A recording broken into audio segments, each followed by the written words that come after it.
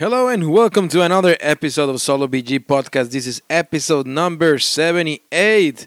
And my name is Derek. And well, if this is your first time in the podcast, well, this is a podcast where we talk about board games, mainly solo and cooperative board games. And we have so far 77 previous episodes that you can check those up. The last one was a very special one because it was one of my favorite games, which was Lord of the Rings: Journeys in Middle Earth. So after you are finished listening to this one, you can go and check that one out. Also, this one is going to be a little bit different because it's going to be the first time, besides the end of the year top 5, top 10 list that we usually do.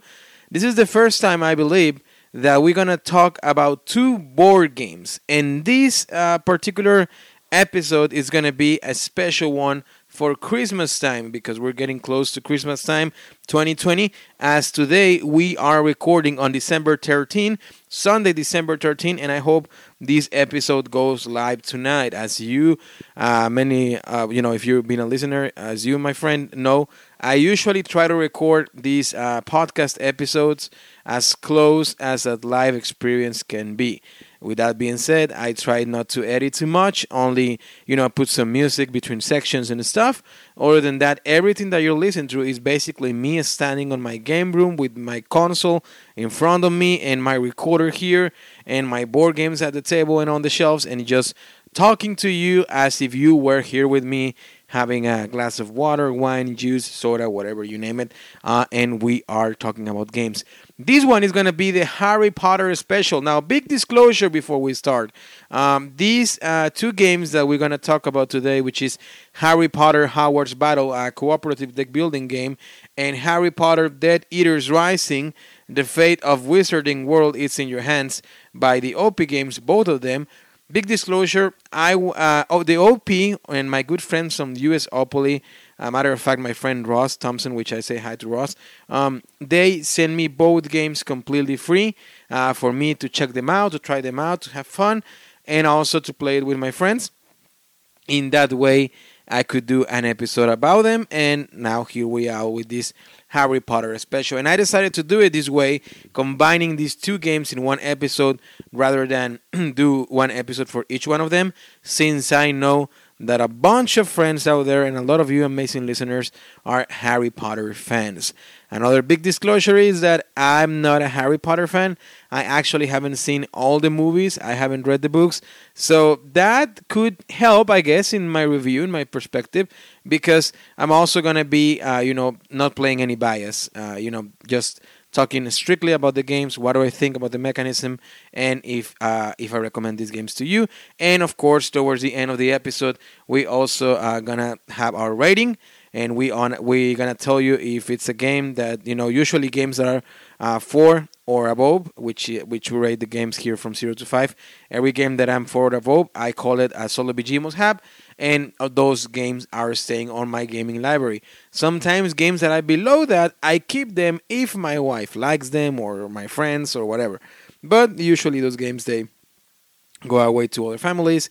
Either I give them away or something, right? So anyway, I wanted to throw out that information. Another thing is that if you want to support the show, there's many ways that you can do it. So the first one is kind of like a win-win, I always say. If you go to www.kickstarter with ed at the end, kickstartergames.com, you can get 15% off from your total purchase if you mention the code SOLOBG altogether.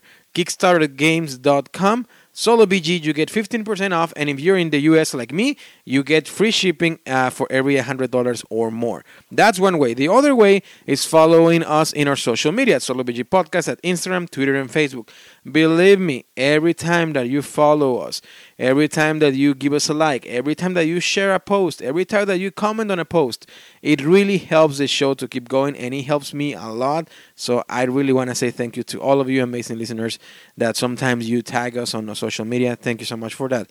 And the last way that you can also support the show, which is very important as well, is to subscribe to our show in any of the audio platforms or podcast platforms for streaming out there. If you're listening through iTunes, through Spotify, through any of those, If you can hit the subscribe button, that would be great. And if you're listening through iTunes, if you can type a feedback or a review at the bottom, that also helps a lot to the show. So as you can tell, there's many ways that you can support the shows. And support the show for Solo BG Podcast. Of course, if you listen to other podcasts, please do support them as well. And there's a lot of surprises coming up for 2021 because I'm going to find more ways that you can support the show, but at the same time that you can get special perks. So that's going to be one of the projects that I've been working on 2021, and I already spoiled that to you.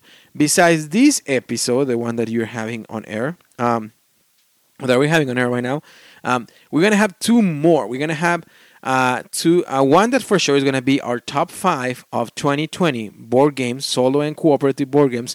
So special mentions over there. That's the next episode. And then we're going to have a last one, very special one as well that I don't want to spoil you yet, towards the end of the year. So you still have 2 more episodes besides this one for Solo BG Podcast before 2020 ends. So there's a lot coming on. Anyway, like always, let's start in 3, 2, 1.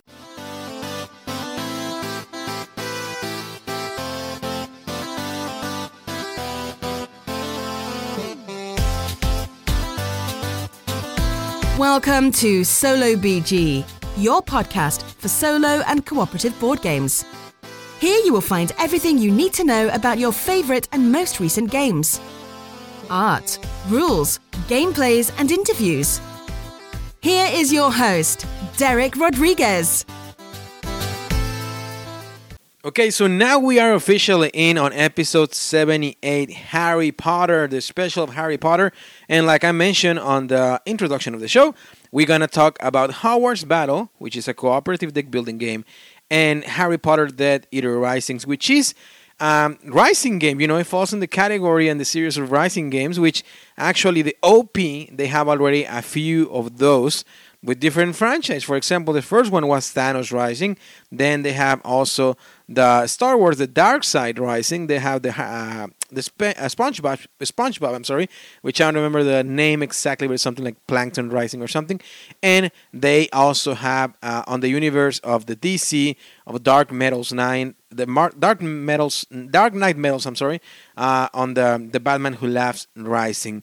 That's one that I'm very excited to try, and I know that my friends from the USopoly, they already submitted an order to send me a copy of that one, and I can't wait to try that one, of course, because if you follow me on the previous episodes and social media and you know all that good stuff, you know that I'm a big, huge, tremendous DC and Batman fan. So I can't wait to try that one as well.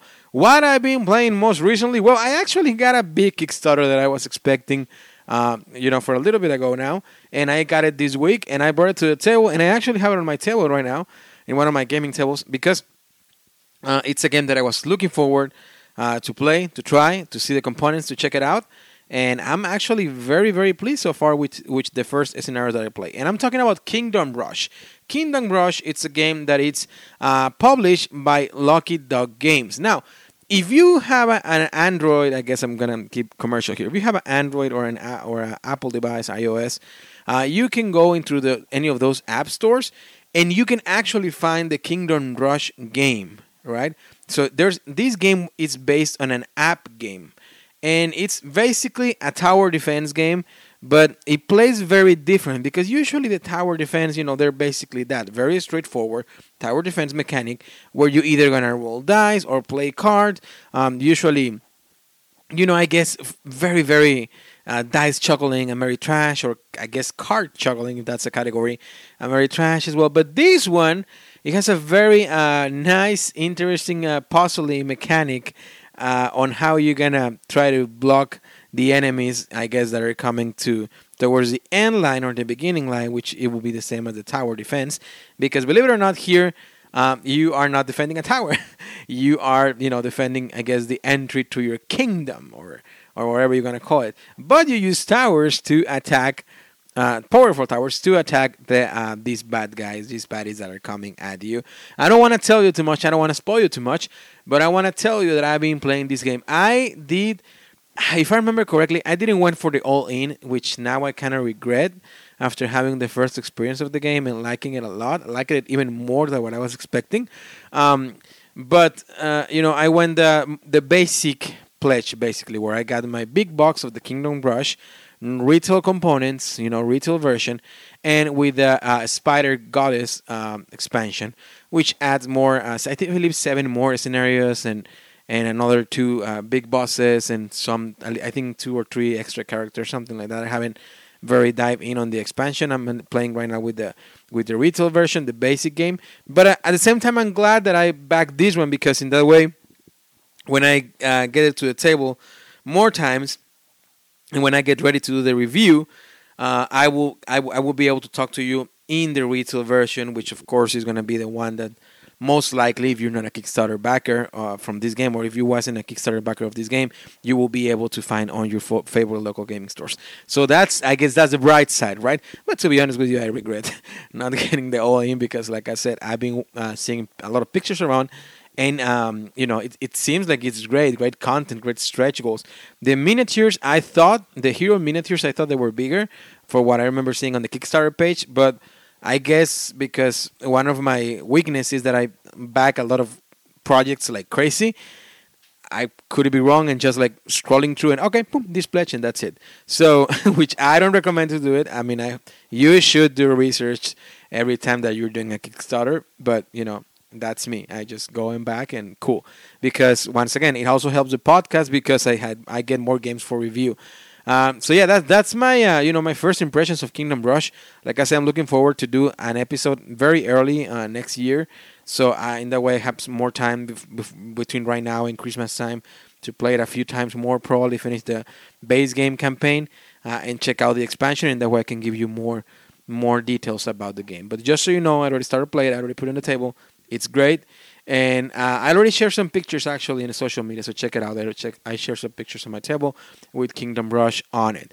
Another game that I play, it was, oh my god, sometimes, here it comes to my other weakness, sometimes, and sorry to give advertising here, I always will say, go and support your favorite local gaming stores, and you will see that I do it as well. I will talk about it in a little bit that, but before we jump into the gaming stores, my other weakness is that sometimes, and once again, sorry for the advertising, sometimes, or a lot of times, during the day, I go to Amazon and I'm just scrolling, through there and see, I have my list. I'm pretty sure like a lot of friends and a lot of you amazing listeners, I have my list of board games, right? I have my list of board games. I have my list of Funkos and collectibles. I have my list of vinyls, because that's another hobby. I love music, and I love to get my music in vinyls. And I have a nice vinyl record player. So anyway, I have my vinyl list, and I have my clothes, because sometimes I get some cool shirts from Amazon, with geek stuff. So anyway, I have different lists, right? And I usually go to my gaming list to see, okay, I've been having this game for a while, to see if it goes, in a special price or something like that. But also, I follow a lot of Facebook pages where they're always posting board game deals. And last week, actually, when I recorded the last episode, somebody posted a link of a little game that it was on like in $6 or something, $6 or $5 American dollars. And it was this little small party game that is called Trash Pandas. And I went in and I bought it just because, okay, it was cheap, whatever. So that's my other weakness. I brought it to the table with my wife, and actually, it's a very, very, very, very, very simple game. Very easy. The art is very, very cute, because it's called Trash Pandas, but you are raccoons actually. So you're playing with cards that you basically, it's in a raccoon universe, if you want to call it. And of course, who doesn't like raccoons, right? Like, they're so cute and all that stuff. Anyway, what you're trying to do is to get majority in different sections or different types of cards. In that way, you can get more points at the end of the game. And just to explain to you very quickly, very briefly quickly, of how the game works, basically, you have a deck of cards, you get a dice, and you have 6 different tokens. Each one of those tokens will give you different abilities that you can do on your turn, right? So on your turn, you're gonna get this die, you're gonna roll, and every face of the die, it's one of those 6 tokens. So let's say you get the trash symbol, then you grab the trash token, then you roll again and you get one pine or one tree symbol. you get that token, and so on and so forth.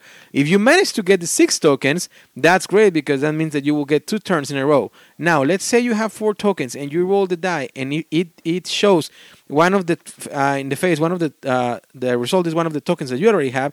You're busted, and you have to return all the tokens to the middle of the table, and you only get as a consolation prize 1 card from the main deck. And basically on your cards, like I said, it's gonna be like 5 different categories. I remember one it was like a rotten pizza, and other ones was like a fish, and some silverware, and trash. Just basically everything related to food and trash, right? Because the raccoons like to go there and steal everything from there. Anyway, at the end of the game, during the game, you're going to be stashing those cards face down in different piles, of course, in that way you can organize better. And at the end of the game, whoever has the majority of each category is going to get a certain amount of points, and then the second place, another amount of points. And at the end, whoever has more points wins. And that's basically it. It's a more like a family kids version game, I guess. Very easy. Anybody can play it. But that doesn't have anything bad with the game. I actually enjoyed it with my wife. 2 players work great. And I actually got it thinking of that I'm going to see, hopefully next week, my niece and nephew, which they're little kids. In that way, we can play it with my family that they don't play too much games. And of course, nothing. I'm not going to bring Kingdom Den Buster or I don't know, of Gloomhaven or Mage Knight, right, to play with my family. So I was like, okay, at least I can play this one. And yeah, there's Trash Pandas, my $6 purchase of the week.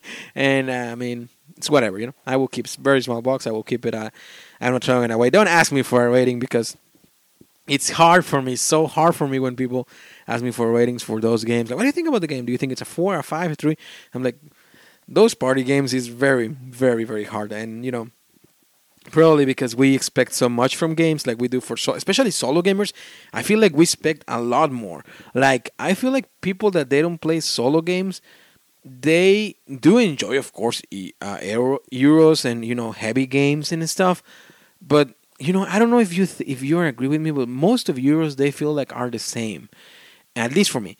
And as a solo gamer, when you play campaign-driven games, adventure games, or stuff like that, you expect more. So I don't know. It's just me. I wanted to share that thought. The other game that I played was another game that it was on my shelf of shame, actually for quite a bit now. And I'm talking about Pan Am. Pan Am, it's a game that in US at least you can find it everywhere on major, on your, of course, gaming stores, but you can also find it on Target, which is one of the main franchises here in US. And you can find it basically in every Target. It was more like a target audience game. I was very pleased with that game, and I feel sorry that I had it on my shelf of shame for a while. Pan Am, it's basically, I think it's like more like a Ticket to Ride in a complicated way. What you're trying to achieve is to, at the end of the day, to buy stocks from Pan Am, and it takes you back to the history when Pan Am Airlines start to, progress and dominate the world basically, through all their routes with, plane routes. So they all start from Miami and they start to expand. So on your turn, basically, you're going to try to build airports to put your planes on different routes.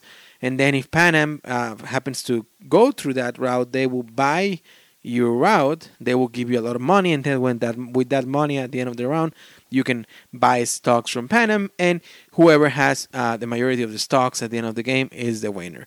It sounds very simple, like I explained to you, but it has a lot of strategy on it. It has a lot of depth on it. And I'm not going to do an episode about Pan Am the game, but I will tell you this. I did like it a lot. I really like the components of the game, the little planes that you get. I really like the mechanics of the game, how it has some bidding mechanics and also worker placement mechanics. Some sort of hand management because you have different locations that the more locations you get, the easier for you is going to be to put planes on those routes. I like how with the resources that you get, which is the money you can buy, you can decide to spend the money either in planes, bigger planes until you get a jet. In the way the jet can go anywhere basically, or you can also use your resources to spend on cities. In that way you can buy different cities and things like that. I think it has a lot of mechanics involved on Pan Am. It's definitely a Euro game, I guess, in my opinion. light Euro, but at the same time, if you compare it to the other games that you will find in this store, which is the target audience, where you will find the Back to the Future games, when you had actually Ticket to Ride, and more like simple games, Pan Am, I think, in my opinion, from all the games that I have had from that category, outstands all of them. And I think it's great. It actually is going to stay in my gaming library, and I can't wait for times to get better and play with more friends, because it's a great game. I really liked it, and I have heard nothing but good things about everybody else regarding Pan Am. So there it is, a game that you should get if you have a group of friends to play, or even if you have another person to play with.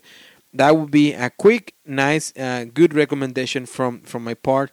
Get Pan Am. Doesn't play solo though, but it's a great game. I think honestly, like I said, anybody will enjoy it, and also because it has that complexity level that is not crazy hard, but you had to understand what are you doing and how to change the strategies, and also that could be like a door opener game for people that they don't play board games, because it feels different and it feels immersed, but at the same reach of anybody if somebody's able to teach it. So there you go, Pan Am, big recommendation from Solo BG Podcast and from me as well. The other game that I actually haven't played though, but now going back to what I was telling you about supporting your favorite local gaming stores. Yesterday I was at my gaming store. Honestly, I didn't have anything in mind, but I crossed through this little box from a completely solitary game that I have heard very good things about it. And I'm talking about the Arkham Noir. And the Arkham Noir, it's a small box game that it's a solo game by Ives Thorney. I hope I pronounced it correctly. And it's inspired by the stories of H.P. Lovecraft. And I got the case number 1, The Witch Called Murders. Small box. And I haven't even opened it. I got it on my friendly local gaming store, like I mentioned, or favorite local gaming store. And it's basically Arkham Noir, a solitary card game inspired by the interconnected stories of H.P. Lovecraft and other authors, reimagined as noir detective stories. Each case stands alone. Gameplay consists of adding cards to open cases, creating lines of investigation in an effort to solve them. The ultimate goal is to score 5 puzzle clue cards in order to piece together the big picture before running out of time or mental stability. Each newly shuffled deck is the start of a unique challenge with adjustable difficulty levels to accommodate all levels of players. In The Witch Called Murders, Howard Lovecraft investigates events based on the stories The Dreams in the Witch House from 1933, The Thing on the Doorstep from 1933 as well, and The Unnameable from 1923. And the components is 64 cards and 1 rulebook. It's 1 player only, plays for 14-year-old plus, and it plays in about 30 minutes. That's what they said. It's from Ludonova and from Forge Next. So I'm really looking forward to open this small little friend and have take a look of the case number 1, The Witch Called Murders, and then share my thoughts with you. I have heard also nothing but good things about this series of Arkham Noir. I saw that they had on my store this case number 1 and case number 2.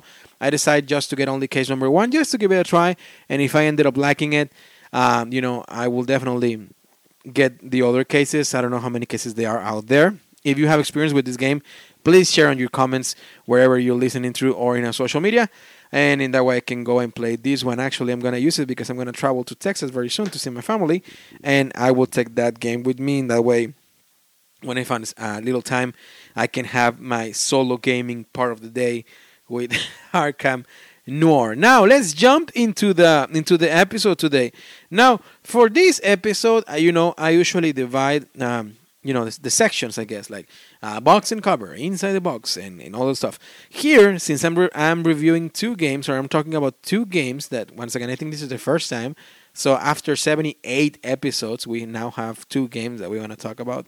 I think I'm just going to, I have the 2 boxes here in front of me. I'm going to open both, tell you, what's going on, components and wise, and then I'm gonna do one game after the other one, and then I'm gonna share my thoughts. So probably there's not gonna be too many, sections between, other than our great sponsor section, which is KickstarterGames.com. So let's start with Harry Potter, because it's only one Harry Potter. There's no too many. Harry Potter Hogwarts Battle, a cooperative deck building game.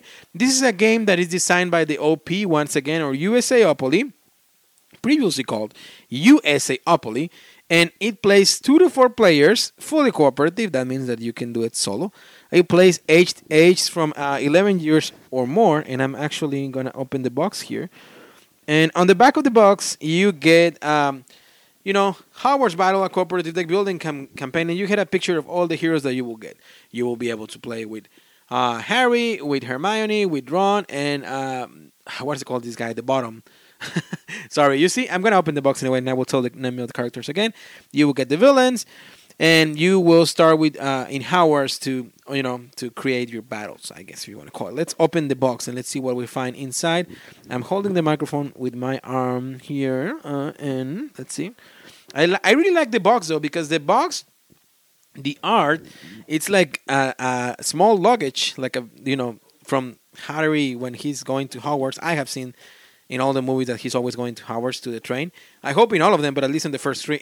So you get like this luggage suitcase with stamps from all the different houses of witchcraft, I guess that's what they call. And you get Hogwarts, I think. No, the Gryffindor, Ravenclaw, Hufflepuff, and Slytherin. There you go. You get all those 4 stickers, I guess, printed on the little luggage box, and it's pretty cool. I really like the box, actually. It's cute, it's nice, and it's thematic. Then you get, the first thing you're going to get is the rule book, which it's going to be sort of like a legendary type of rule book, because it's going to have some areas where you're going to be able to put some stickers and change the rules of the game. And it's a 14 double-sided pages.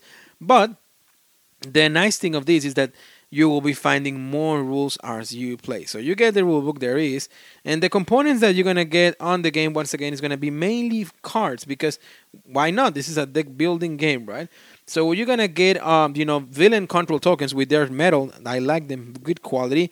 You're going to get attack tokens, influence tokens. You're going to get a game board, which in a lot of the deck building games, you don't get a game board. In this one, you actually get a game board, and it helps. I mean, because even if in some deck buildings there's like, here's the board here's the neoprene mat as well. Like, and sometimes it's just art, or usually in deck buildings, most of the time it's art. Here is actually, with different sections that you will be using. So the game board here is great. It works great, and also each player is gonna have a hero board or a player board as well.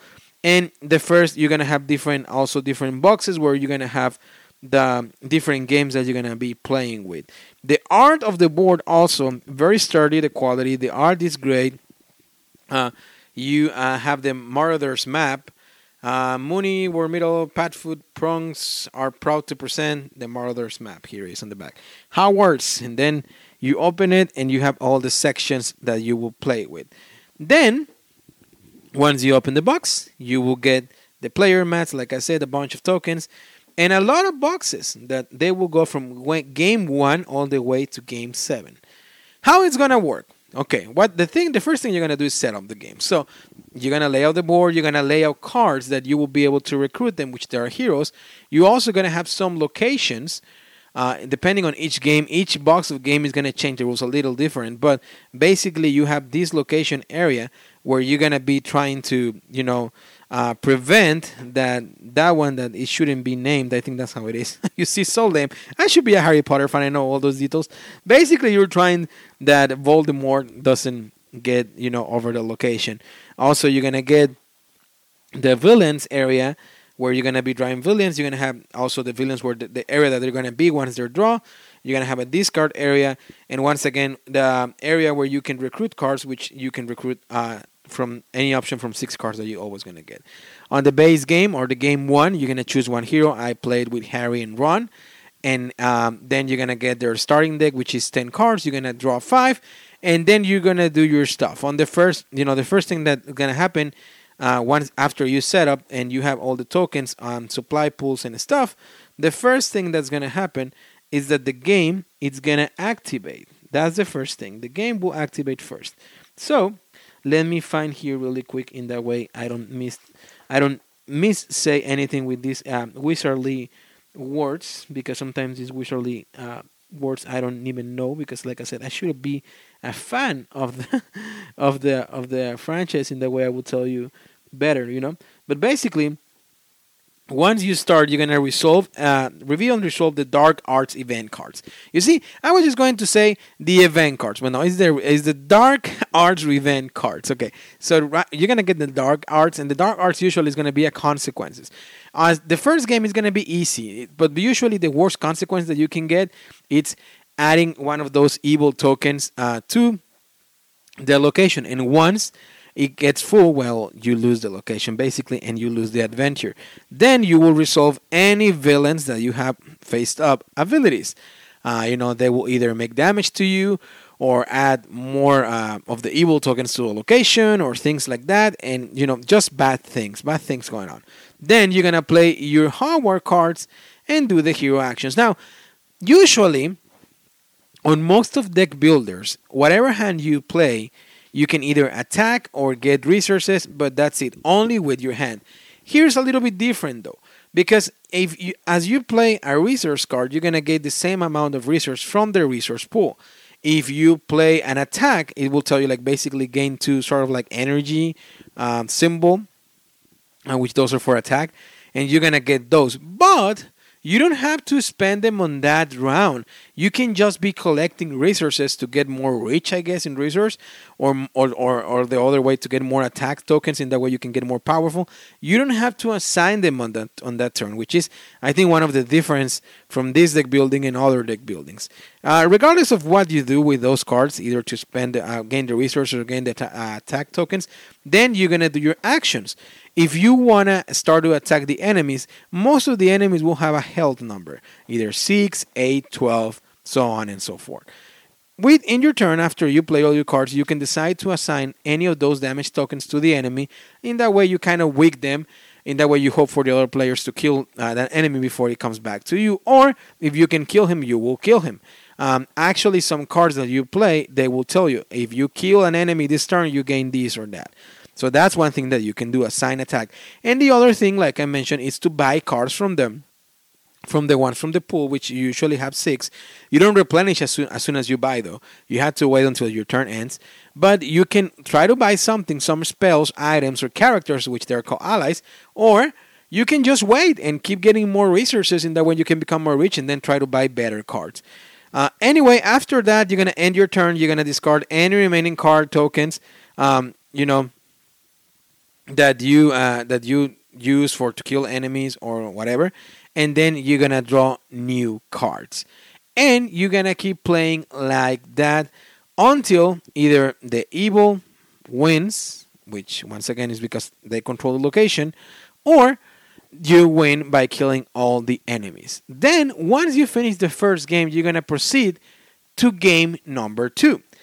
And in game number 2, and I'm not giving you too much spoil because I don't want to tell you what rules change on every game, but on game number 2, you're gonna get a deck of cards as well that you're gonna mix with deck number 1. You're gonna get more enemies, and basically you have now a bigger pile of enemies. You have more event cards, more dark arts. Let me say it correctly. More dark arts event cards, which is gonna make it more dangerous, the event phase, and the locations also are more powerful. They have different abilities, different effects that is going to make you harder. And the enemies have different abilities as well that is going to make you harder. And then you can also sometimes choose with more heroes and stuff. You return all the cards that you bought from the previous game to the main pool. You return all your tokens. And then you start with your your pile of 10 cards from your starting hand, I guess, a starting character. Then you draw 5 and you keep going.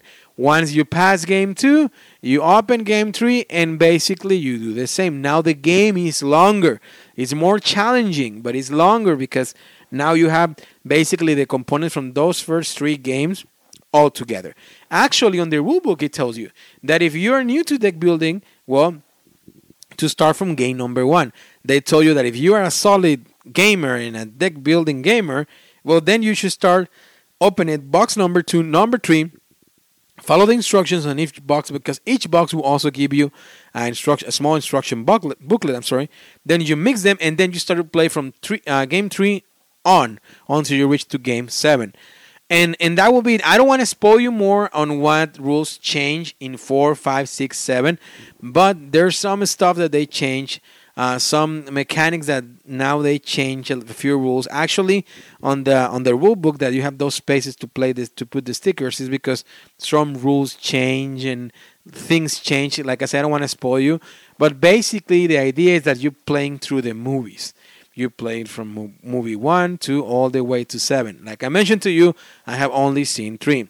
Of course, the game gets longer. I play it solo with 2 players, and now we're gonna go to the part where I'm gonna share my thoughts about Harry Potter, the deck building game, Hogwarts Battle.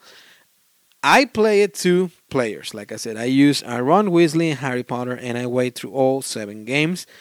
I have to say, without spoiling 4, 5, 6, and 7, that this game definitely, I don't consider it a legacy game. It is in the aspect of opening the boxes, finding new stuff, new components, putting some stickers here and there, but at the same time, I guess it doesn't give me. If I compare it, for example, to Aeon's End, and I'm doing point A to point Z or whatever. Aeon's End, it's a legacy game. I mean, you can feel, especially the new age, it gives you like an introduction to a legacy, but actually you have the legacy game where you are actually destroying and opening and more like immersive experience. Then you have Clank Legacy as well, that it's another great legacy that I like, that you're doing kind of the same. Then you have Charterstone from Stonemaier Games, different game, worker placement, but it still has that legacy. Here, it's like a very, very compressed legacy, if you want to call it. I didn't get that feeling of it. I was more like, oh, cool components, whatever. But I guess it will be a good introduction for somebody that doesn't play legacy games, I guess, and they want to experience something. There's some mechanics that are interesting moving forward. And I do agree with the rulebook that there's no need, if you basically know how to play deck buildings, to start with game 1, game 2, game 3. Unless you're a big Harry Potter fan. And that's going to come in play with my review as well. The components of the game. The components, I think they're great. The main board, very sturdy, very good quality. The art, it's great. They actually use the art from the movie, which that sometimes can be risky, because sometimes when they use photographs and stuff, yes, it can look good, and at the same time, not so good. Here, I don't think it's a big deal. It looks good. It looks nice. I mean, you start with Harry Potter and Ron when they're kids. Then you keep seeing. You can actually, I don't want to spoil you, but you will see the evolution of these characters as they're growing up as well in real life and on the franchise. So you get what I'm saying. The player boards are good quality, sturdy. They're not paper. It's strong cardboard. Tokens, normal quality. Cards are okay. I mean, I think they're great. If you want to sleeve them, they will look great as well. I mean, so you won't have any problem with that. And yeah, the components, I think the metal tokens, they were my favorites. Those are for the evil. What are they called? Let me go back here to the rulebook really quick before I mess it up again. Because like I was calling the evil token, but they're not called evil. Villain control tokens. There you go. Those ones are my favorite. Those ones are actually metal. So they're very heavy. I like them. They're great. So components-wise are great. The art of the game, like I said, I think it's good as well. The box is probably one of my favorite things besides the metal tokens, because I really like the art on the box. I think it looks cool. I think if you're a Harry Potter fan, once again, I think it's going to look cool display over there. Even some people I have seen in Etsy and stuff using the box for other purposes. So, I mean, it's good. Honestly, it's nice and I like it. And, the impression that I got after playing this game a few times, I was like, I really want to see the whole franchise and the movies and see if I can get, very excited about it, as a lot of you amazing listeners are, because I think I think I'm going to like it once I see all of them. Let's go into the things that, it can be a little bit, drowning from the game. Once again, I play it solo. I didn't play it cooperative, but it's 2 players, so it's basically the same. if I were playing 2 players or solo. But one of the things is that this game, it can get, I don't want to spoil it too much, but it just basically gets longer and longer and longer and longer as you're playing. Because let's say you play the first movie, it's going to go short. I played, I think, like in 25 minutes, and I was like, oh, that's cool. Movie 2, I played, like, add another 10 minutes, 35 minutes. Movie 3, 45 minutes. And then because I was playing solo. Of course, if you're playing with another actual person, then it could be longer. This is solo gaming, right? Managing 2 players. Then 4th movie, you're reaching the hour. 5th movie, you're reaching the hour and 20 minutes. 6th, you get the idea. You keep going and going. It can be like a 2.5 hour if you play probably the 7 game, or 2 hours, 2 players solo, right? Of doing the same over and over and over and over, because the mechanics doesn't change too much. It's just the same over and over. Okay, I get my cards. I'm gonna use these ones to buy resources, to buy cards later, and I'm gonna get these to use the power tokens to use them later. And then I'm gonna assign 3 power tokens to this enemy, 2 to this enemy, and then next turn Ron goes. Okay, Ron already saved from previous turn like a bunch of attack. Then he's gonna throw it away to all of them. The kills. Okay, he buys cards. Then we get new enemies, new event phase. So you get is over and over. And even if things change during the game, mechanic wise, and this is where I'm glad I'm not a fan of the franchise. Mechanic wise, it feels the same. So it can tend to be very, very, very repetitive. That's one thing of the game. I know that the mechanics of any other games are the same, but here it's different because you're just adding more time and more of the same. So that's the part of Legacy that I'm not sure, because usually in Legacy games, things change significantly. I'm sorry, to say that word, significantly, to improve the experience, to give something different, to change a little bit, make it more interesting, and in that way you don't feel like, okay, now I'm playing for the 7th time the same game again. No, something changed, something significantly changed. In this one, I don't think that's the case, so it just get more repetitive. The replayability, basically you get, if you play all the movies, you get 7 games out of here. If you play, if you skip the 3 and you just go, you're gonna get 4 plays out of here, and that will be it.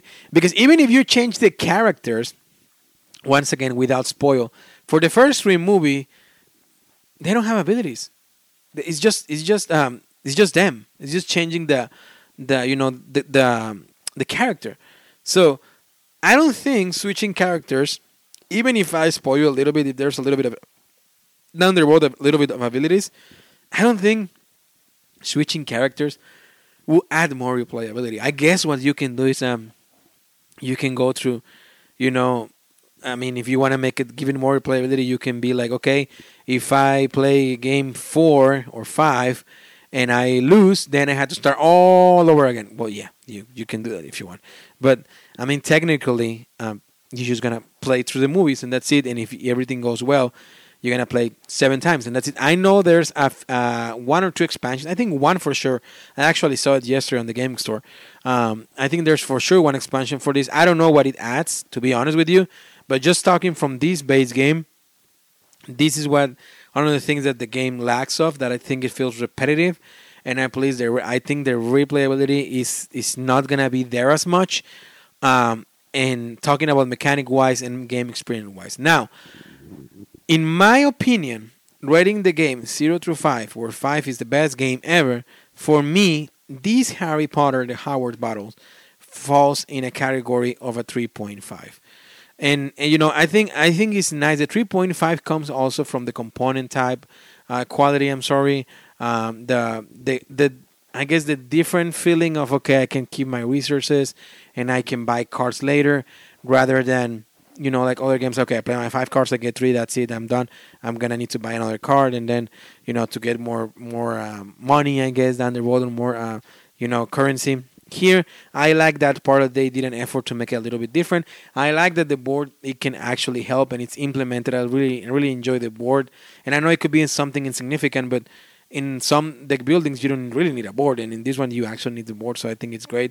Another big example, like the Legendary games, you actually need a board as well. So that's great too. So there's that. Also a 3.5 because I feel like this is a game that is very good for that target audience of fans, of Harry Potter fans. On the other hand, I think that's also something that the game can hurt the game, because if you are not a Harry Potter fan, you will have fun and that's it. If I was a fan, probably the rating could be a little bit slightly higher. But because I'm not, there is a 3.5. I think it's a great game. I think it's also a very easy deck building game that can help as well to bring more fans to the hobby, in the aspect of, okay, what is this new mechanic of deck building if I never played board games before? And also because the theme, I think there's more people out there that they like Harry Potter than people out there that they don't like Harry Potter, like me. So there is. So that was Harry Potter Hogwarts Battle, a cooperative deck building game. 3.5 out of 5. I think it's a good game. I was actually when I was playing the game, I was expecting worse because of the reviews that I have seen. I'm sorry, but I think it's 3.5 is great. I think solo is great. If you ask me, we didn't talk. If you ask me if I'd rather play this game solo or cooperative, I'd rather have this play solo. I think it's a 3.5 if you want to play it solo, if you want to hold through a sort of a short legacy adventure and play the game, good components and stuff. And I mean, nice theme, because the theme is good. Even if I'm not a fan, I mean, the theme is good. So solitary, I think a 3.5. If you ask me to play it multiplayer, 3 to 4 players, I will never do that. Never. Probably 2 players, I will try it. But 3 to 4 players, I will never play Harry Potter Hogwarts Battles, because it would just gonna be longer than what it is. And I also think that if I would have played multiplayer, probably my rating would go lower. So just to leave it there, it's 3.5 solitary game. I think if you're a fan and you are a solo gamer, you should definitely check it out. That's Harry Potter Hogwarts Battles. Are you looking for that Kickstarter game that you missed during the Kickstarter campaign? Are you looking for that awesome and mythic expansion for one of your favorite board games? Are you sad because you didn't got the Kickstarter version of that game? Or perhaps you are like me and like to get a game with Kickstarter exclusive components and stretch goals. Well, don't look any further and go right now to KickstarterGames.com. There, you will find Kickstarter board games, expansions, Kickstarter exclusive content, graphic novels, RPG novels, toys and collectibles, and much more. Kickstarter Games is my favorite site to go and get those amazing games that I want to have on my gaming collection. Plus, they offer free shipping in the US when you spend $99 or more. And if that wasn't enough, right now you can get a 15% off if you use the code SOLOBG. That's right, use the code SOLOBG altogether and obtain 15% off from your total purchase. So go right now and check it out while you listen to this episode. Once again, www.kickstartergames.com, and enjoy all those amazing games. Now, talking about the other game that we have for tonight, this evening today, it's Harry Potter Death Eaters Rising. Now, I mentioned before that this game falls in the category of all the Rising franchises. We talk about that Thanos Rising, Star Wars, The Dark Side Rising, Bob Esponja, SpongeBob, and the Rising one, the Plankton Rising, the upcoming DC Dark Knight Metal, the Batman Who Laughs Rising, and Harry Potter here. Harry Potter's Eaters Rising, it's a fun dice juggling game, and I'm spoiling you already with my thoughts. Basically, if you haven't played any of the Rising ones, in this episode we're not gonna compare them, because I also have the idea of getting, well, I have most of them now except the SpongeBob and the Batman that is coming. Do you know a special one about the Risings and difference and stuff, or if it's the same game? Anyway, you get the idea. But for Death Eaters Rising, we're just going to focus on Death Eater Rising, and that's it.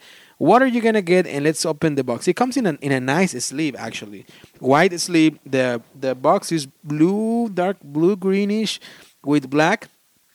And it tells you that it plays Harry Potter Death Eater Rising from the OP Games. It plays 2 to 4 players for 11 year plus 60 minutes per session, and we're gonna talk about the time in a little bit actually. And the first thing that you get, it's a rule book, and it's a 12 double-sided page rule book. Very nice, very straightforward, the illustrations. With these games of Rising games, once again, we're not comparing. You usually don't have to worry about going and watch a video or going to Board Game Geek because they are very self-explanatory. So you get the idea, very nice. So that's a double-sided 12 rulebook. Then you get a fantastic, great, top-notch miniature of that one that it shouldn't be named. You see, like I know there's a phrase like that who shouldn't be, something like that. The one that you don't say the name, but I will say it, Voldemort. You get a fantastic Voldemort miniature that is not actually a miniature, it's a statue. It's great, just gray and black, but the details on it, I mean, I feel like you can still add some shade if you want to paint it and probably paint the wand, I guess. But other than that, I mean, you can leave it just like it is, and it's great. It's fantastic. The statue again is great. Then you get 3 different puzzle type pieces, cardboard that you're gonna put together, and that will be your main board. You're also gonna get a bunch of cards that they include location cards and hero cards and starting cards and stuff. You're gonna get Voldemort as well, Voldemort card. You're gonna get the hero small mat. The heroes you can play with Hogwarts. You can play with Dumbledore's army. Or you can play with the Order of Phoenix. You get some acrylic tokens that you will use to track damage. You get a bunch of dice. You get a 8-side dice, which that's new in the Rising series, at least for me. You get tokens, and you get all that you need to play the game. Okay, so what are you going to do? Basically, if you're playing solo, which it will be 2 players, you're going to choose 2 different houses that you're going to play with. You can choose Howard and you can also play the Order of Phoenix. If you play 3 players, you can choose each one of them, choose 1. Now, you're going to have 2 copies of each. In that way, 2 players can be Howards if they want to do it that way. Or 2 players can be the Order of Phoenix. Regardless of how you do it, everybody, you can play up to 4 players, is going to get one of those cards. Your hero mats, I guess if you want to call it. And once again, we're going to talk about the experience that I had with 2 players, which is you can basically play with 2 players or solo, just like in Hogwarts Battles, the deck building game. You're going to get one of those. You're going to place it in front of you. And from that house, you're going to choose a starting hero. You can get Voldemort now. You can get Dumbledore. You can get Harry Potter. You can get Hermione. Any of the starting witches or wizards from the movies. Once you choose one, you play it with you, and they will also have an ability. Usually those abilities are, well, if you have another wizard of this type, you can get an extra die or so on and so forth. And now what's going to happen is that you have 3 areas where you're going to put 3 different locations. And those locations, you have 2 copies of each. Or they are like, like what is it called? Locations, houses. Yeah. So once they call headquarters cards, I'm sorry. Then you're going to randomly place, once again, you get 2 copies of each. You're going to randomly place them on the 3 different areas on the mat. For example, you get the Hogsheads Inn, you get the Hogsmeade train platform, you get the Atrium, you get Department of Mysteries, you get Ollivander's One Shop, you get Gringotts Bank.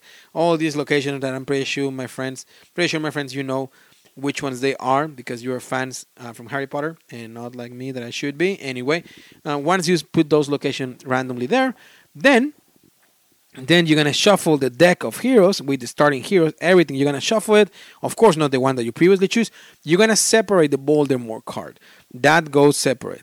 Once you shuffle that deck, you split it on the middle, and then you put the Voldemort deck, and you put the half that you took away on top, and that's a big pile of cards that are going to be playing on the game. Then you're going to put 3 cards on the 3 different areas from the mat, and that's it. You're ready to start the game. During the game, you're going to roll the A-side dice. That's the first thing that you're going to do. And that's going to make Voldemort either move to the right, move to the left, pointing in, to the adjacent areas on the mat, right or left, or he's going to instruct him just to stay there. All right? If he moves to the right or left, regardless of what is the case, he's going to activate all the enemies there. And the enemies that are there, what is it called? The Death Eaters. They're gonna activate and they're gonna do awful things to you, like damaging your wizards on your team, or damaging the wizards there, or so on and so forth. Also, wherever Voldemort is pointing is gonna give a hit of damage to all the heroes that are there. And if you are there, because I didn't mention this and I skipped a big important rule of the game, before you roll the Voldemort die, your token from the house that you're gonna decide where to go in any of those 3 locations. All right. So once you decide where to go, you're gonna go there, and you will see why in a little bit. Voldemort rolled the die. He moves towards or right or left, like I mentioned, and he's gonna activate the Death Eaters, and he's gonna make damage to all the wizards there. If your token happens to be there, your wizards on your playmat, they're also gonna get 1 hit of damage.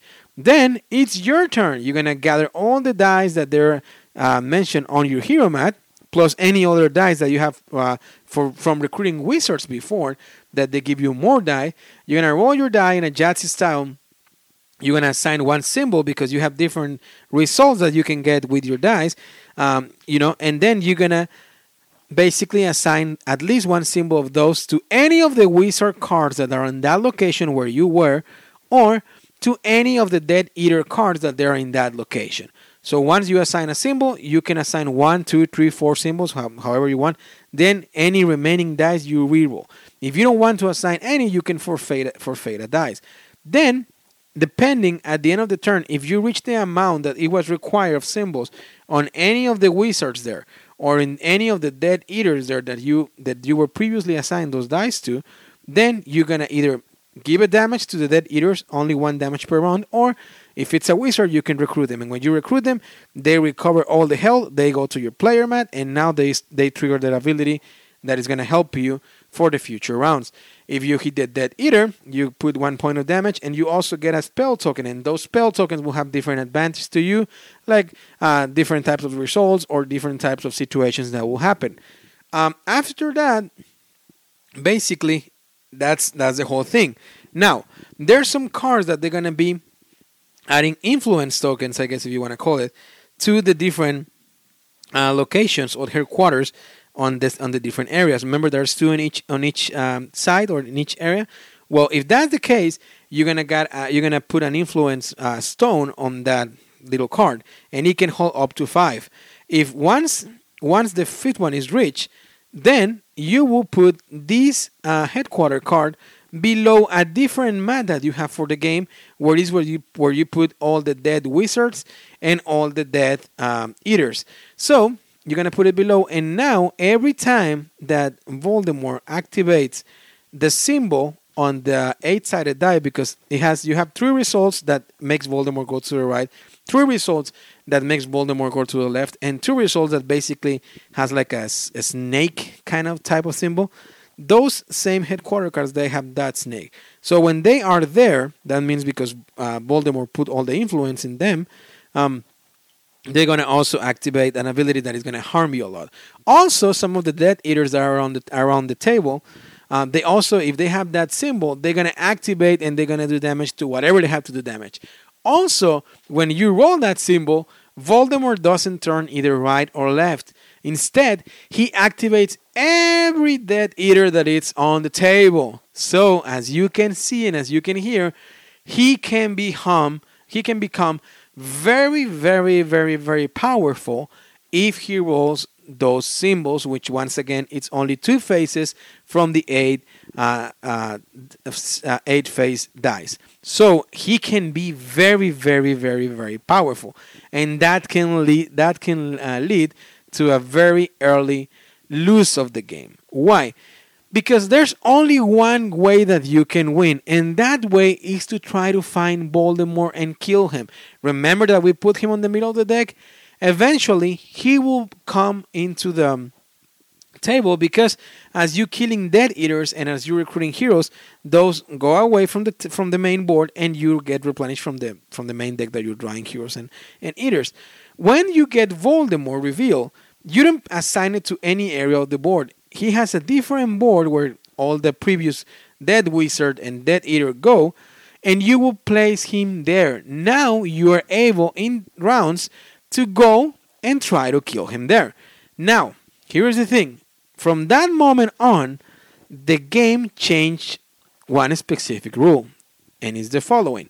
Once Voldemort is visible, you can travel to Voldemort location. First, you're going to do the exact same thing. On your turn, you're going to assign your token, your deployment token, I guess if you want to call it, to any area, any of the 3 areas of the map where you are trying to recruit wizards or try Death Eaters or save somebody. All right? Because it's very important to mention as well that the different wizards and eaters, they will have certain level of health that they're represented with cubes on the card. And every time that they get some damage, you put an acrylic token there. But they don't die until the end of the round if they don't have any more available spaces for damage. So you can still save them. So when you place your token, because you want to go to a specific location to try to save a wizard or kill a Death Eater or whatever, or recruit a certain wizard, after you place that, you're going to roll the Voldemort token. And he's going to do the same. Either activate everybody, which that will be very unfortunate, or turn right or left and still do some damage. After that, from all the dice that you gather from your player board and your abilities and wizards and stuff, you can decide if to forfeit one to travel to Voldemort's location. That represents your search for Voldemort. You're trying to go and find him and kill him, right? So you can forfeit one dice and go to Voldemort's location. Then you can start to assign dice. Now the other catch is that every round you can do, 1 damage. But you can only do the amount of damage equivalent to the amount of Death Eaters that you already have killed before. So with that being said, if when you go and when Voldemort is already on the game, if you only have managed to kill 3 Death Eaters, even if you hit him 3 times, that won't be enough because Voldemort has 5 points of health. So you will have to manage to first, before you attempt to go and kill Voldemort, I guess, to have 5 Death Eaters killed. In that way, then you can travel in future rounds to Voldemort, hit him once per turn, 5 times, and then you win that game. So as you can see, Voldemort is very, very powerful, and he's gonna be requiring a lot of luck and a lot of strategy on your part to try to defeat him, because that's the only way that we can win the game. Now, he, on the other side, he can win in different ways. He has 4 different ways of winning. Either too many wizards are defeated, which I will tell you how many wizards in a little bit depending on the player count. You can, if any one player has all the wizards on their team defeated and has no wizard remaining, that means when you start with your player hero, you start with 1 wizard. If at some point you don't have any other wizards on your team because they all were killed, well, you lose the game and Voldemort win as well. If 4 or more places are corrupted, that means as soon as Voldemort had already 4 places that they were corrupted with the influence tokens, you lose the game. Also, if you happen to lose 2 cards from one area, let's say from the headquarters, you lose the two cards, they go to the Voldemort location, and then on the board, on the main board, you still have areas where you can place influence tokens.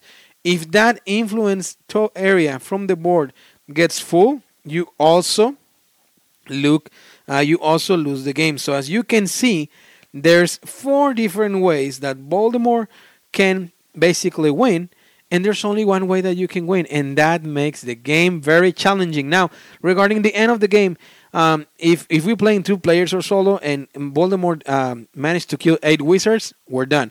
If we're playing 3 players, it's 10 wizards.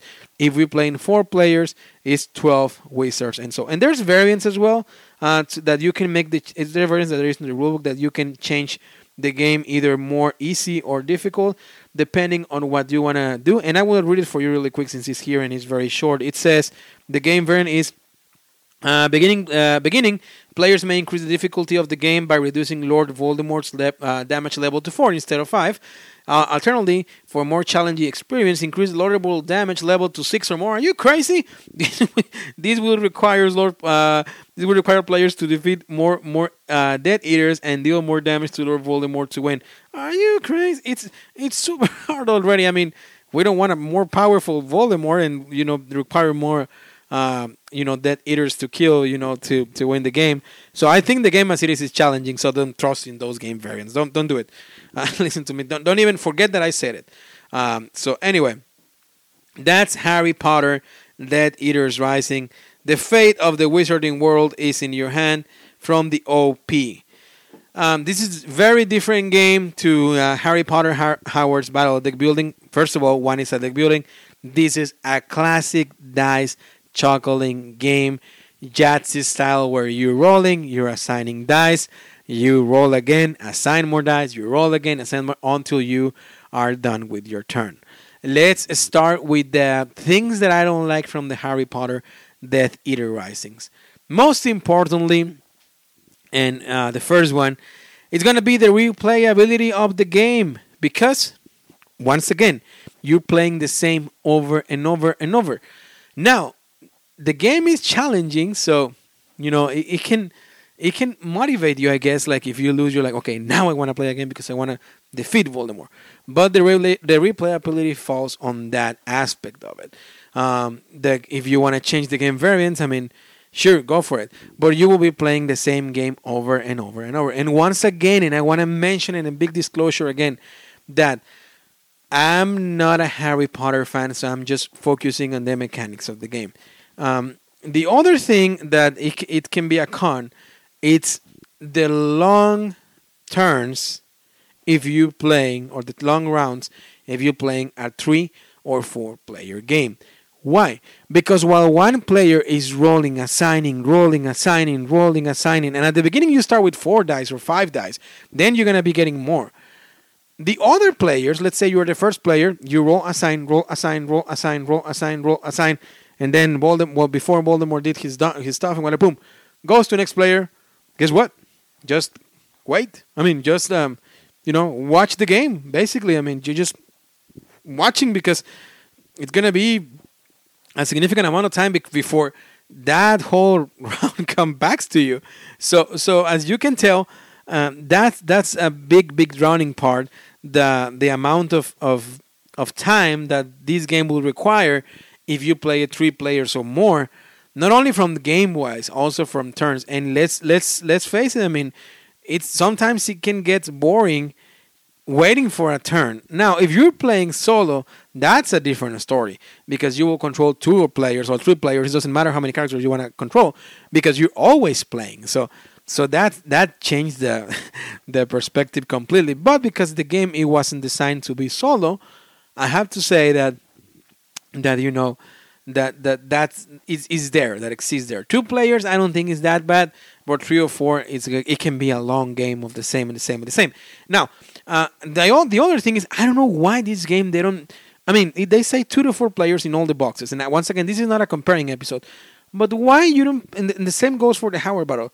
If it's fully a cooperative, come on, put 1 to 4 players. 1 to 4 players. First of all, that will help you to improve your audience of target for gaming, because you will agree with me that now it's weird if you see a game out there and it doesn't have a solo variant. It's like now every game has to have a solo variant in order to have a better audience and a more wider target of marketing, I guess, if you want to call it. So that's one thing that I don't understand either, and I wanted to put it as a con.